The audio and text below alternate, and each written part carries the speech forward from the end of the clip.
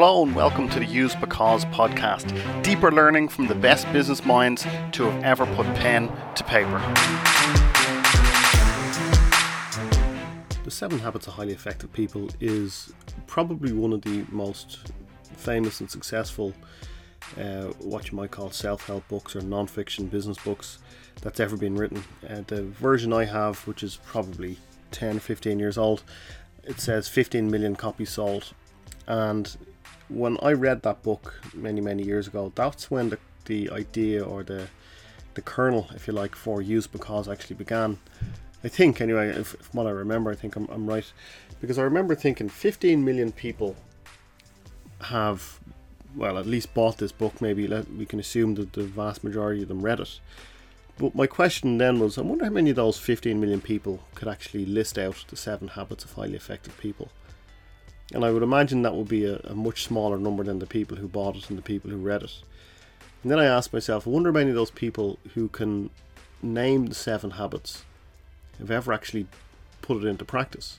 Because if you've ever read that book, and it's the book we're going to talk about in this episode, if you've ever read that book, it's incredible. It's a great book, and I always say that all the time, but all the books that we do here, but I wouldn't talk about a book unless I thought it was really good. But that book in particular is it kind of just helps you focus lots of different ideas that are kind of, in other books. It's something about the way he puts the stories together and the instructional parts of the book. He ties it all together very well.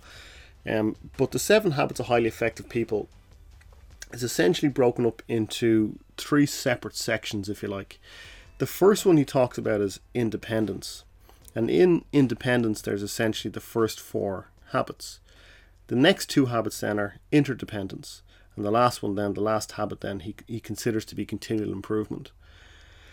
So when it comes to, essentially this book is really about making sure that you're in control of your life and making sure, both professional and personally, I suppose, but making sure that you're taking lessons from other people and taking responsibility for your own output into the world.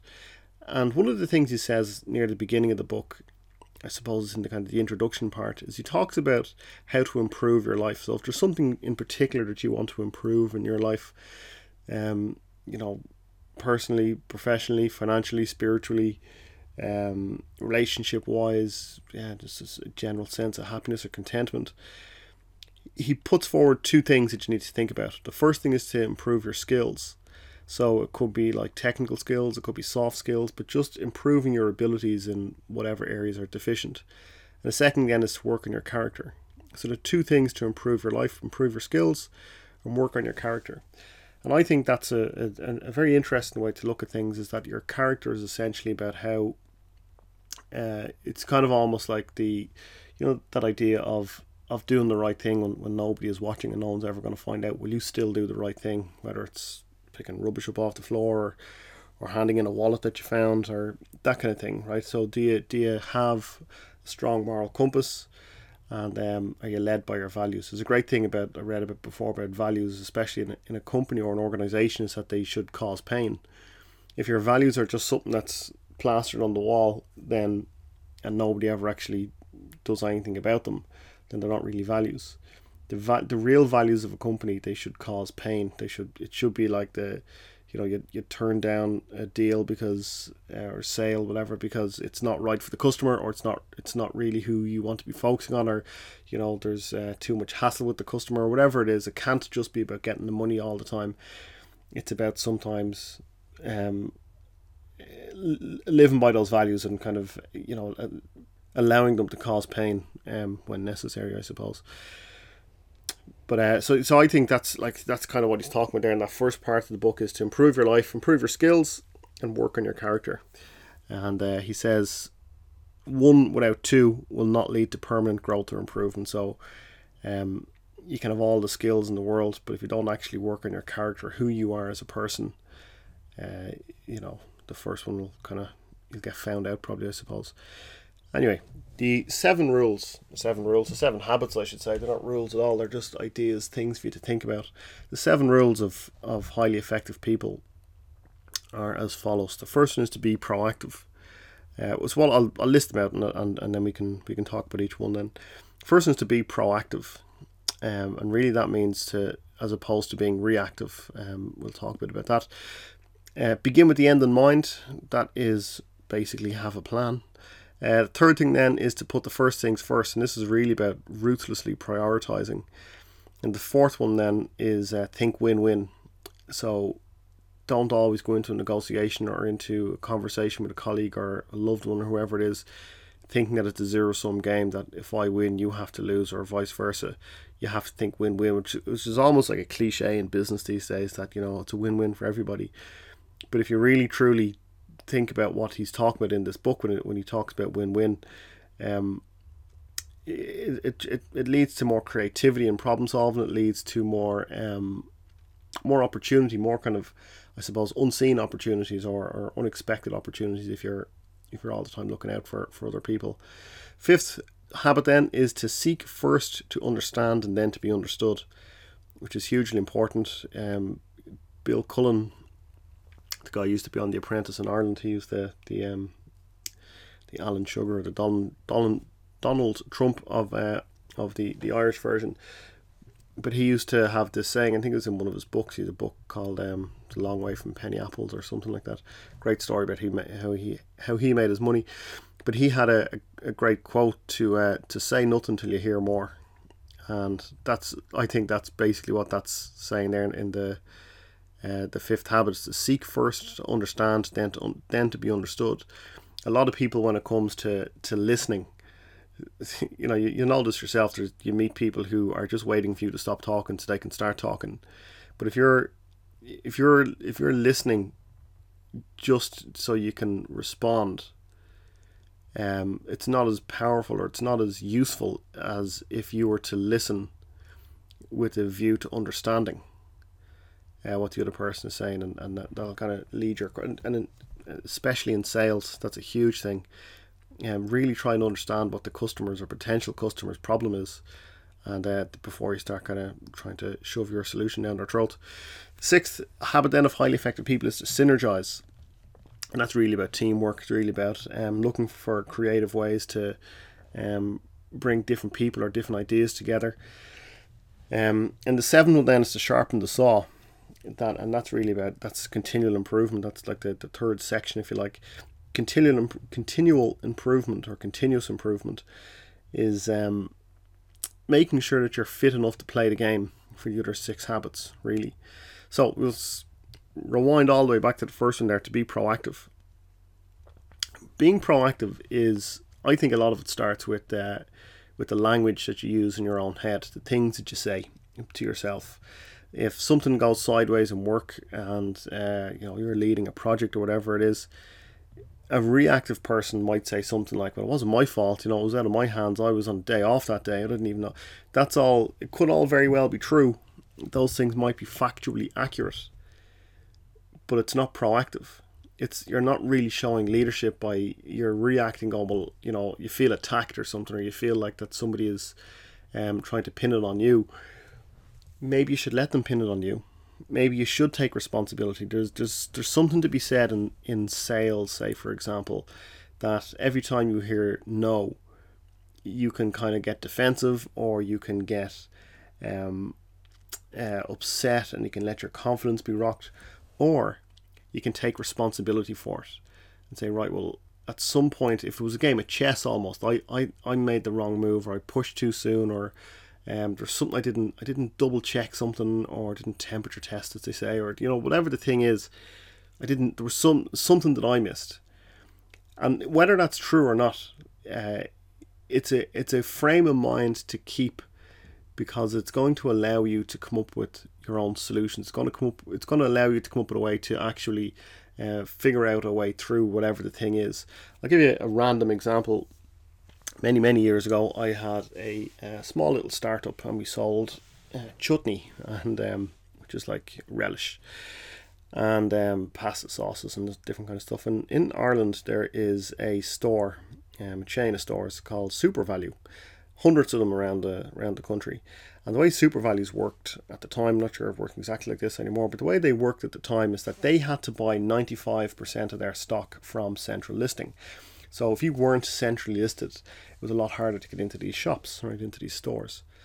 And central listing basically means from their main warehouse, like that, the people who are on their system basically have to buy 95% of their stock from there.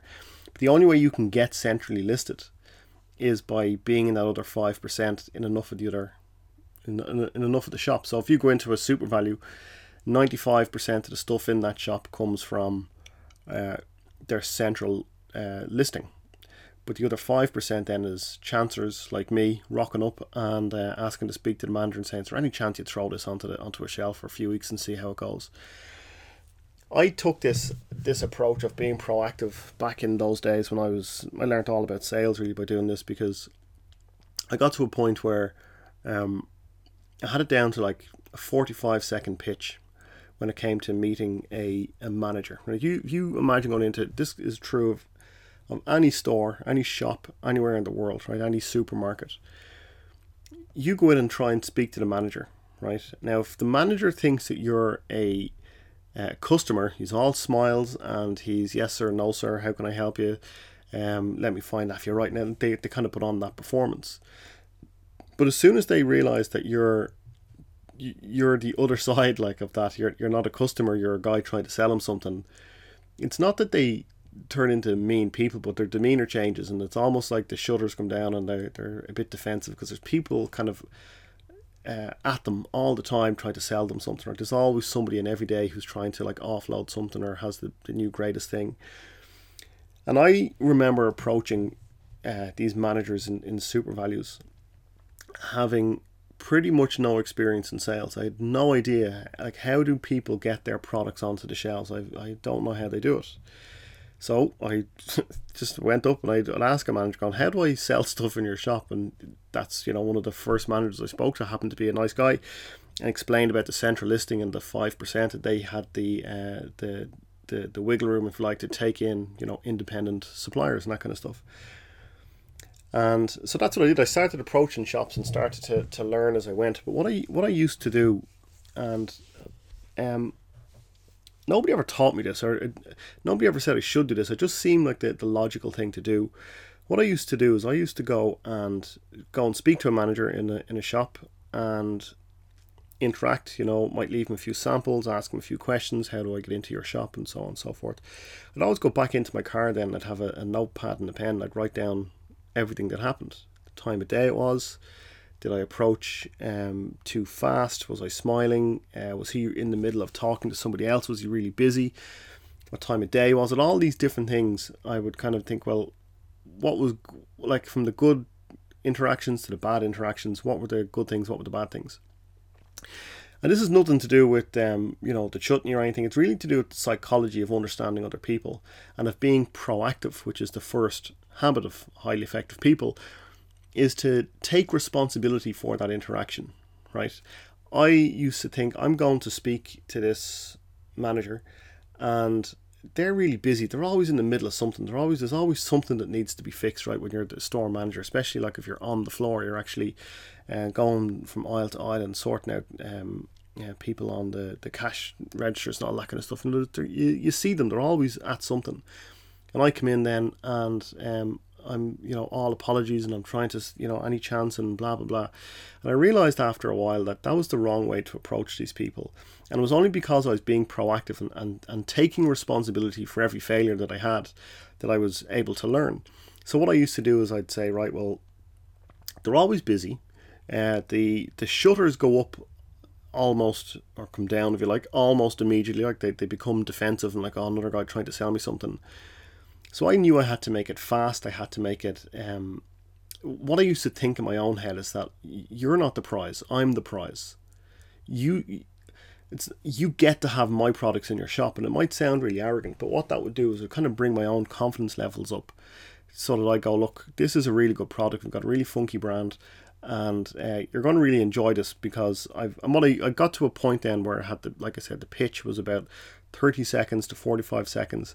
And then I'd hand them this box, and this box had 3 different types of chutney in it, right? We had 3 different types and 3 different flavors. And this box that we happened to find had enough space for these these 3 jars, but there was one of those corrugated cardboard kind of thing, and the little windows would you could kind of tuck them in behind, so you could actually see the 3 jars.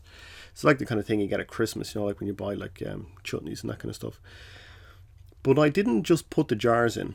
I put in a flyer, a business card, napkins, 3 spoons, and a little tiny packet of crackers. Some of those little tiny crackers you get, and I just hand that to him, and I'd say, have a sample of those, see what you think. I'm going to give you a call next week. If you like them, great, we can talk more. If not, no problem. And it got to a point where I would just have this down really quick, and it actually meant I was able to get around to more super values as well, and get into more of them. So that by being proactive in that particular scenario, it allowed me to learn. And I think that's one of the things he's talking about in this book, is that to be proactive means to decide what each interaction means. It's to not kind of try and assign blame. And a lot of the time, blame doesn't need to be assigned. That's another kind of side thing to keep in mind. If something goes wrong with a project, it might not necessarily be any one individual's fault. It might just be a failure to communicate somewhere along the line, and it doesn't necessarily fall on one individual. So keep that in mind. But when it comes to being proactive, what he's really talking about in this book is to take responsibility for your own output into the world. If something goes sideways, even if it's not your fault, just put your toe in the water of taking responsibility, even in your own head. Don't say it out loud. Go, well, if I was to take responsibility for this, what would I say or do now in this particular scenario? And you might say something like, well, look, things have gone sideways here. Let's try and find a solution. If you spend the whole time kind of looking backwards, and you'll see it a lot when people are reactive, like something, let's just say, stick with that example of some particular project, misses the deadline, or you have that project creep, and then things don't work out. You'll see people who just spend the whole time looking back in time. They're looking backwards, trying to figure out what went wrong. There'll always be time for a post-mortem. But how do we fix it? How do we fix it right now? That's what proactive people do. Yeah, of course, we'd have to figure out how this happened so it doesn't happen again. But there's a time and a place for that, and this isn't it. We need to find a solution. So in order to find that solution, you need to think proactively. Let's work together. Let's say all the positive things. I've decided this is what we're going to do. Also, this is something I'm not particularly good at, but it's something I try and practice. Drop "I think" from your vocabulary. If you're genuinely not sure about something, you can say "I think." But if you are sure, just say it. Don't say "I think," and it's almost like a way of apologizing for having an opinion. So it's something like I said, I'm not. I probably say it a lot on this podcast, but try not to say "I think." I think this is maybe what we should do. This is what we should do, in my opinion. It's a lot more proactive, I think.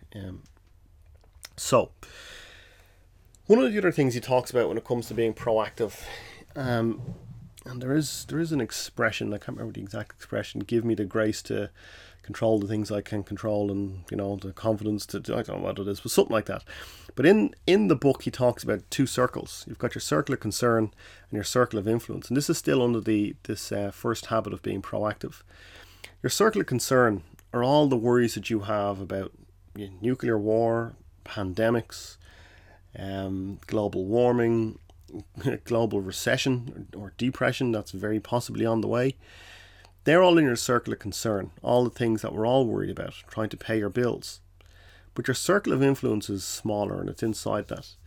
The circle of influence are the things that you can actually control. That's what you focus on.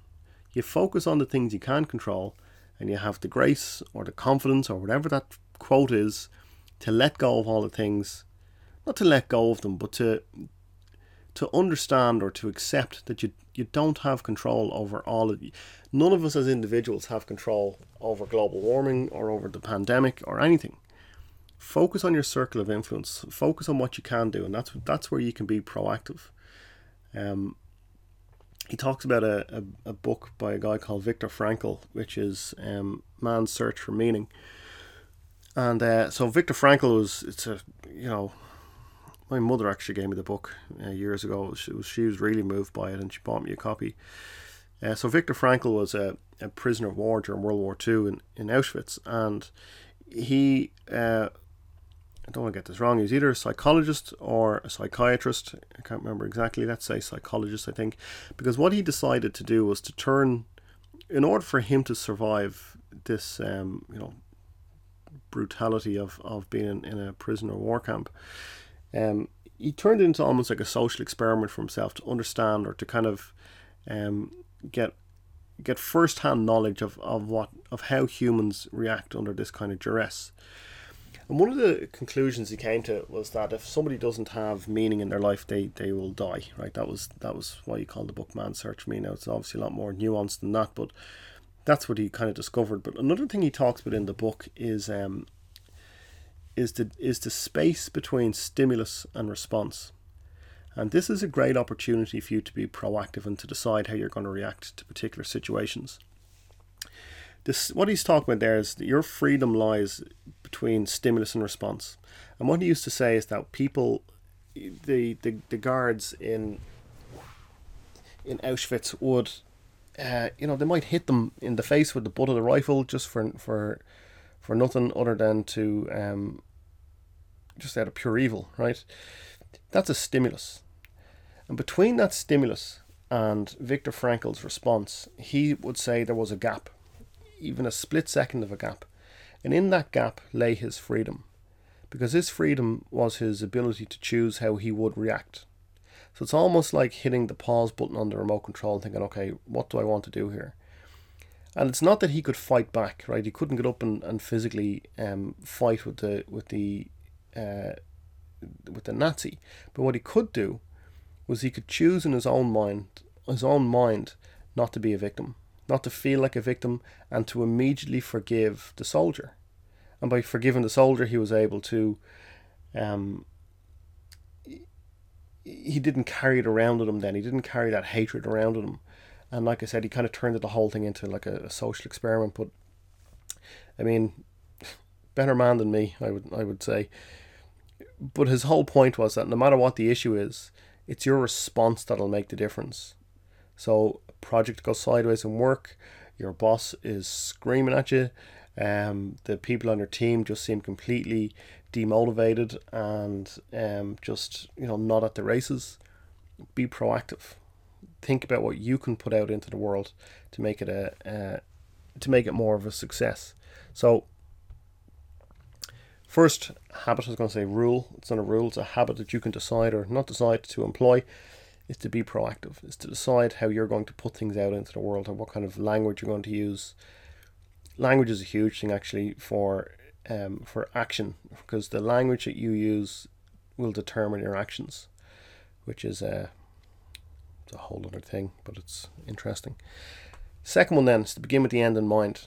He gives the example in the book of building a house. You wouldn't build a house without a plan, right? That's why architects exist, right? They draw up very fancy plans, and you stick to the plan. Now, obviously, as the map is not the territory. You've probably heard me say that before in podcasts, that you might have a plan and it all looks great on paper, but then when you bring that plan up out into the real world, into the 3 dimensions or 4 dimensions if you include time, then the map is not the territory. There's nothing on the map that'll tell you what the wind direction is going to be the day you're trying to climb the mountain. That's what the map is not the territory means. You don't build a house without a plan. So what you really want to do is, I suppose on different levels, is to consider, one level might be, at my funeral, what would I like people to say about me? And then work backwards from there. Or you might think, at the end of this project, what will success look like? And work backwards from there. Think about the action steps that will lead to that particular success. It could be to do with physical fitness. It could be to do with happiness. It could be to do with anything, right? Begin with the end in mind. What's the plan? What does success look like at the end of this particular event, this particular decade of my life, the end of this pandemic, right? Begin with the end in mind. He talks about not having a goal, and you see this all the time, right, in the professional world, where people are working, and I suppose when I was younger, you'd fall into conversation with these people who seem to be like workaholics, and they're obviously very driven, but a lot of the time they can't see the wood for the trees, right? Because they have to do the next thing and do the next thing, do the next thing. But when you actually dig down into how they ended up in this job, they kind of fell into it, you know. Whether it's I don't know, somebody, I was good at maths in school, so now I'm an accountant, right? Well, is that really what you want to do, right? I'm not saying you should kind of give up your career or anything, and because of this podcast, but you know, is your ladder against the right wall? Is a way of thinking about it, I suppose. Begin with the end in mind. What does success look like to you? I've said it before on podcasts, this particular podcast. I'll say it again here, that my goal with Use Because is to be the best teacher in the world, and not for my ego, but because I think I'm morally obliged to put this stuff out into the world because I can. I've visualized what the success looks like, and that's what I'm working towards. Every time I do a podcast, every time I update the website, every time I do something, I have begun with the end in mind. I know where I'm headed. So, and it comes from deliberate practice of these habits and of all the other things that I talk about in the other podcasts, is going out there and actually trying these things and go, well, what would it mean to be proactive? What would it mean to begin with the end in mind? And that's how you structure your life. That's how you actually build these things, is have a plan, work the steps, and that's it. Begin with the end in mind. That's the second habit. The third habit then is to put the first things first. This really, like I said, comes down to ruthless prioritization. I am terrible at this. I don't mind admitting. It's something I'm continuously working on, is trying to prioritize. What's the thing I should be doing? I personally, what I found works is if I have a to-do list.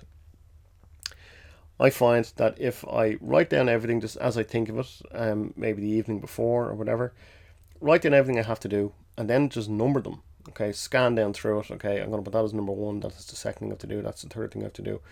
And then look at your list and go, right, is that really correct? Should I really do that thing first, and that thing second, and that thing third, and so on? And it's like a living document, if you like, for the day.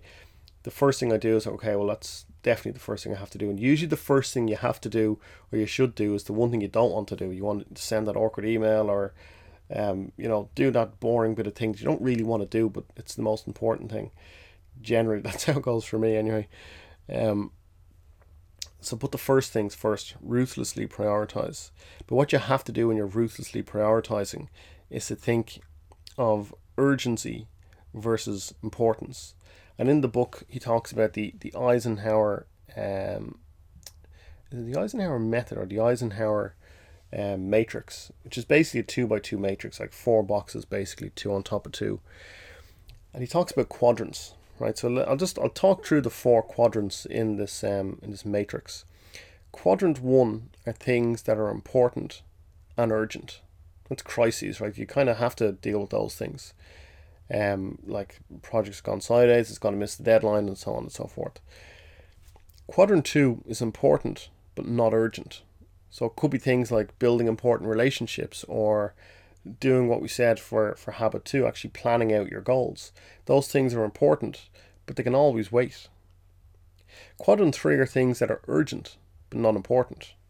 And especially the world we're living in at the moment, where every little ding and ping on your laptop draws your attention away, whether it's on Slack or IM or just even an email. Quadrant 3 are things that are urgent but not important. They're the things that distract you. Quadrant 4 then are things that are not important and not urgent. So Twitter, right? It's just a waste of time, unless your business is solely based on Twitter. Of course, Twitter is a great tool for business and for understanding the world, but we all spend far too much time on our favorite social media platforms. But what he talks about in the book is that out of these 4 quadrants, which one do you think you should spend the most time on? So I'll recap them again. So quadrant 1, important and urgent. Quadrant 2, important but not urgent. Quadrant 3, urgent but not important. And quadrant 4 is a waste of time, basically, not important and not urgent. So it's definitely not quadrant 4. And it's definitely not quadrant 3, because quadrant 3 is urgent but not important. Like the phone ringing, Basically what you're doing there, when the phone rings or an email pops up or Slack dings at you, whatever it is, all that is somebody else dictating how your day should go. So it's definitely not quadrant 3. So you might think it's quadrant 1 because that's important and urgent. But in fact, and this is a little bit counterintuitive, I think. It's actually quadrant 2 you should focus on. And his point is in the book that if you focus on things that are important but not urgent, like building important relationships and planning your goals, you'll have less stuff to do in quadrant 1. So the more time you can put into quadrant 2, so those kind of important but not urgent things, the less you'll have to do dealing with crises, which is interesting, I think, because it's not intuitive to think that that's how it will go. So moving on then to what are we on 4, which is what is it? Think win-win. You look at Donald Trump, right? Donald Trump is all about win-lose. Everything to him is a zero-sum game. If America wins, then China, they lose, right? Or if China wins, then America loses. And he's just an idiot when it comes to that kind of stuff. Apologies for anyone who's a big Trump supporter, but he's so binary about those things. He just, it doesn't have to be that way. Like most conversations between trade, I imagine, between countries is nuanced, right? It doesn't necessarily have to be a zero-sum game. So most situations then don't have to be a competition either. So most situations in your own job, in your own life, you can sometimes see it as a competition. Like if if there's a promotion or something and you're going for it, and maybe one of your friends is going for it as well, that can seem like a competition. But really, it's not. One thing I always think is interesting when people say good luck to somebody they're in competition with. I don't want you to have the luck. I want to have the luck. So I'm not going to say good luck to you. What I'd prefer to say is play well. Let's say it's a game of tennis, right? You're really good, the other person's really good, and you're going to have a game of tennis. So rather than saying good luck to the other person, I'd prefer to say I hope we both have a great game. And we hope we both are happy with our competition. I hope we're both happy with, we left it all out there kind of thing. And then it's, up to the universe to decide who wins. It's the same thing if you and a friend is going for a promotion. It sounds weird to say don't wish them luck, but if there is luck, I want it because I'm competitive. I want you to be happy with your interview, and I want to be happy with my interview, and then neither of us have to really worry about it because we both did our best, and somebody else has to decide who's the best person for the job. So maybe slightly off the point of thinking win-win, but that's sometimes how I think about having those kind of approaching those kind of seemingly competitive situations sometimes. He talks as well about an emotional bank account when it comes to think win-win, that if you're willing to think win-win, like let's say it's a negotiation with somebody, you're trying to sell your product to somebody. If you're just trying to get money out of them or to squeeze a higher price out of them, you might win in the short term, but in the long term you won't, right? If you put yourself into their shoes, and it's almost like putting money into the emotional bank account, which is it's a really interesting concept in the book, is the emotional bank account. He talks a bit about it, and I if you're going to read the book, that's the bit I would think about. I think is the emotional bank account, especially if you're a leader in a team. Think about how you're putting things into the emotional bank account for your direct reports. Next one then is seek first to understand and then to be understood. One of the example he gives in the book for this is imagine you go to a doctor and you've got a pain or a rash or whatever, and the doctor says yeah it's fine, I don't even need to hear this, I know exactly what's wrong, here's the tablets you're going to take. Or you go to an optician and they don't give you an eye test, they just decide these are the glasses for you, these are the lenses that you need. That would be ridiculous, right? Because they haven't listened to you. How can you provide a solution if you haven't listened to me, right? And he says that's what happens in business and in life a lot, is that people, they try to jump in with what the solution is before they've actually listened to what the problem is. So you should seek first to understand and then to be understood. Think about it from the point of view of your direct reports, the people who are reporting to you if you are a team leader. Oh, this guy again, right? I know exactly what his problem is going to be. Like, that's you need to listen to understand. Don't listen to respond. Don't listen just so they'll stop talking and you can start talking. Ask empathetic questions. Use empathetic listening, right? And that really what all that means is, empathetic listening is to put yourself into their situation, put yourself into their scenario, and try and see whatever the thing is from their point of view. One of the things you can do, and actually one of our recent podcasts was on The Truth About Lying, is the name of the book by Stan B. Walters, I think is the author's name.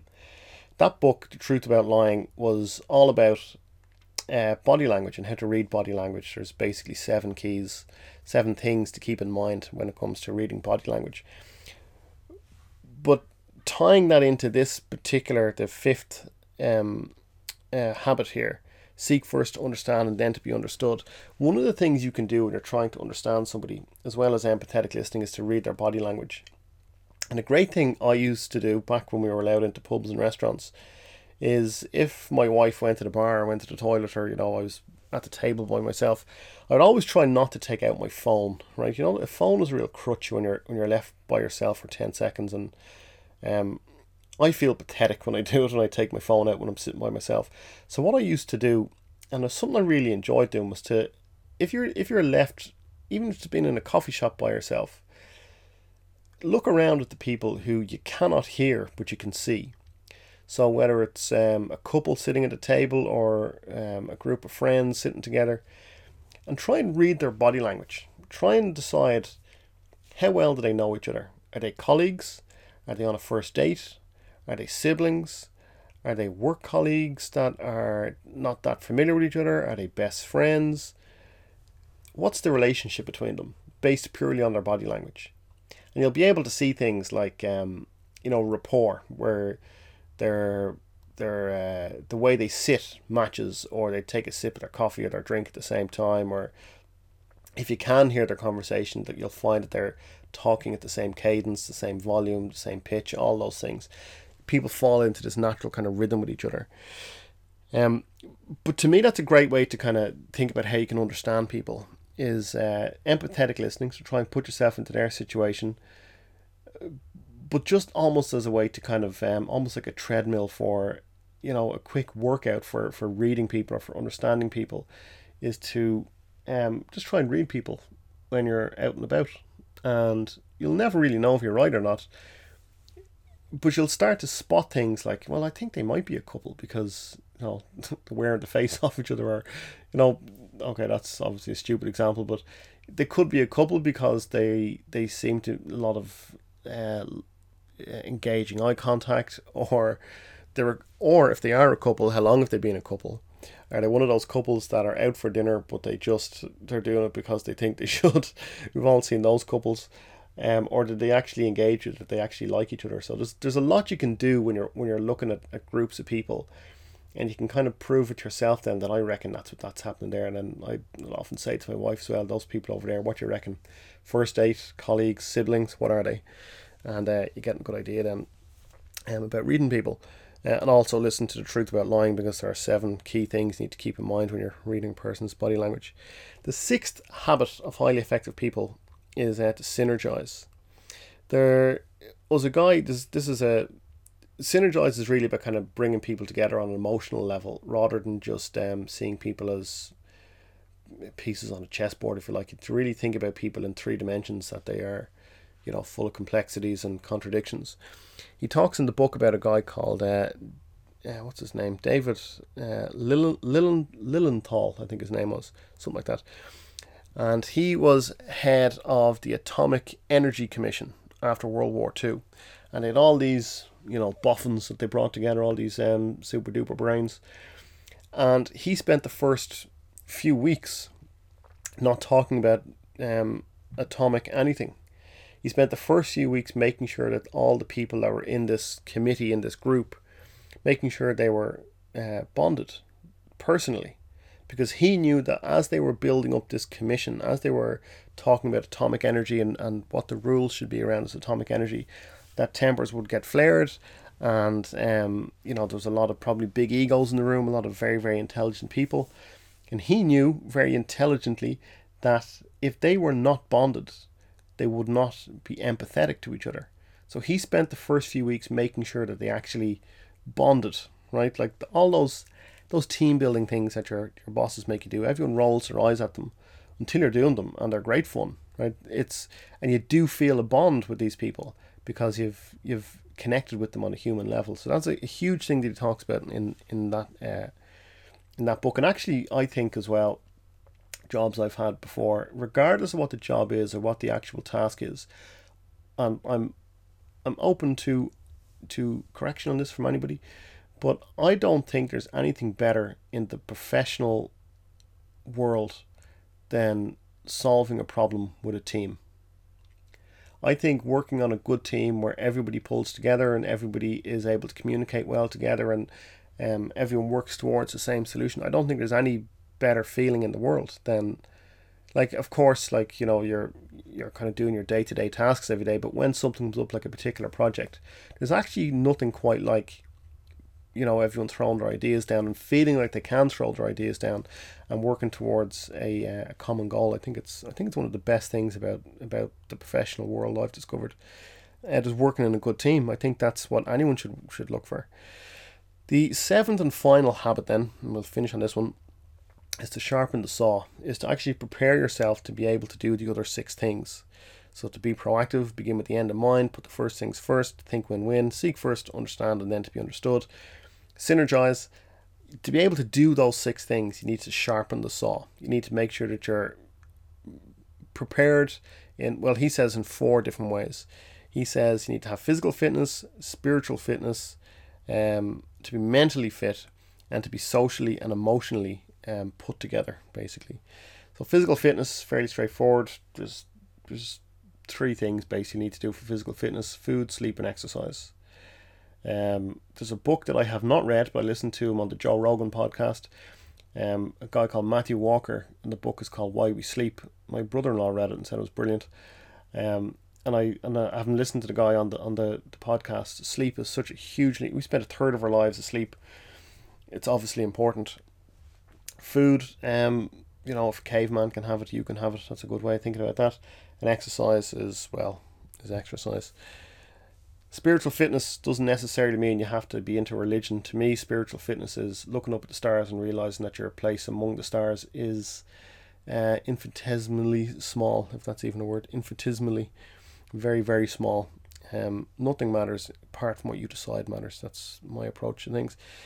Mentally healthy, take a break, meditate, spend time with your loved ones, all that good stuff. All of these things they prepare you for the other 6 habits. And the 4th section of the 7th law, the 7th habit I should say, it's not a law, is social and emotional health. Build great relationships, right? Have people you can vent with, people in your team that you can just say inappropriate things to, you can just vent with, and it won't go outside of that conversation. Another key thing as well, actually, with that kind of emotional health, is please, everybody, will you leave 10 minutes between meetings. Give yourself a chance to breathe and to take notes on the meeting you've just come from. It's amazing the amount of people who go from one meeting to the next, and when you're in a meeting with them that they're still thinking about the last meeting. They haven't really given themselves a chance to come down from that one, or to kind of formulate their thoughts on the previous meeting, to formulate their thoughts for this meeting. Give it 5 minutes, if not more, between meetings. Give yourself that chance of emotional health and time to recharge. And that's it. It's a long podcast, but this book is, if you haven't read it, I very much suggest you do. The 7 Habits of Highly Effective People by Stephen Covey. And go out and deliberately practice these things then, and report back. All right then. So until next time, thanks very much.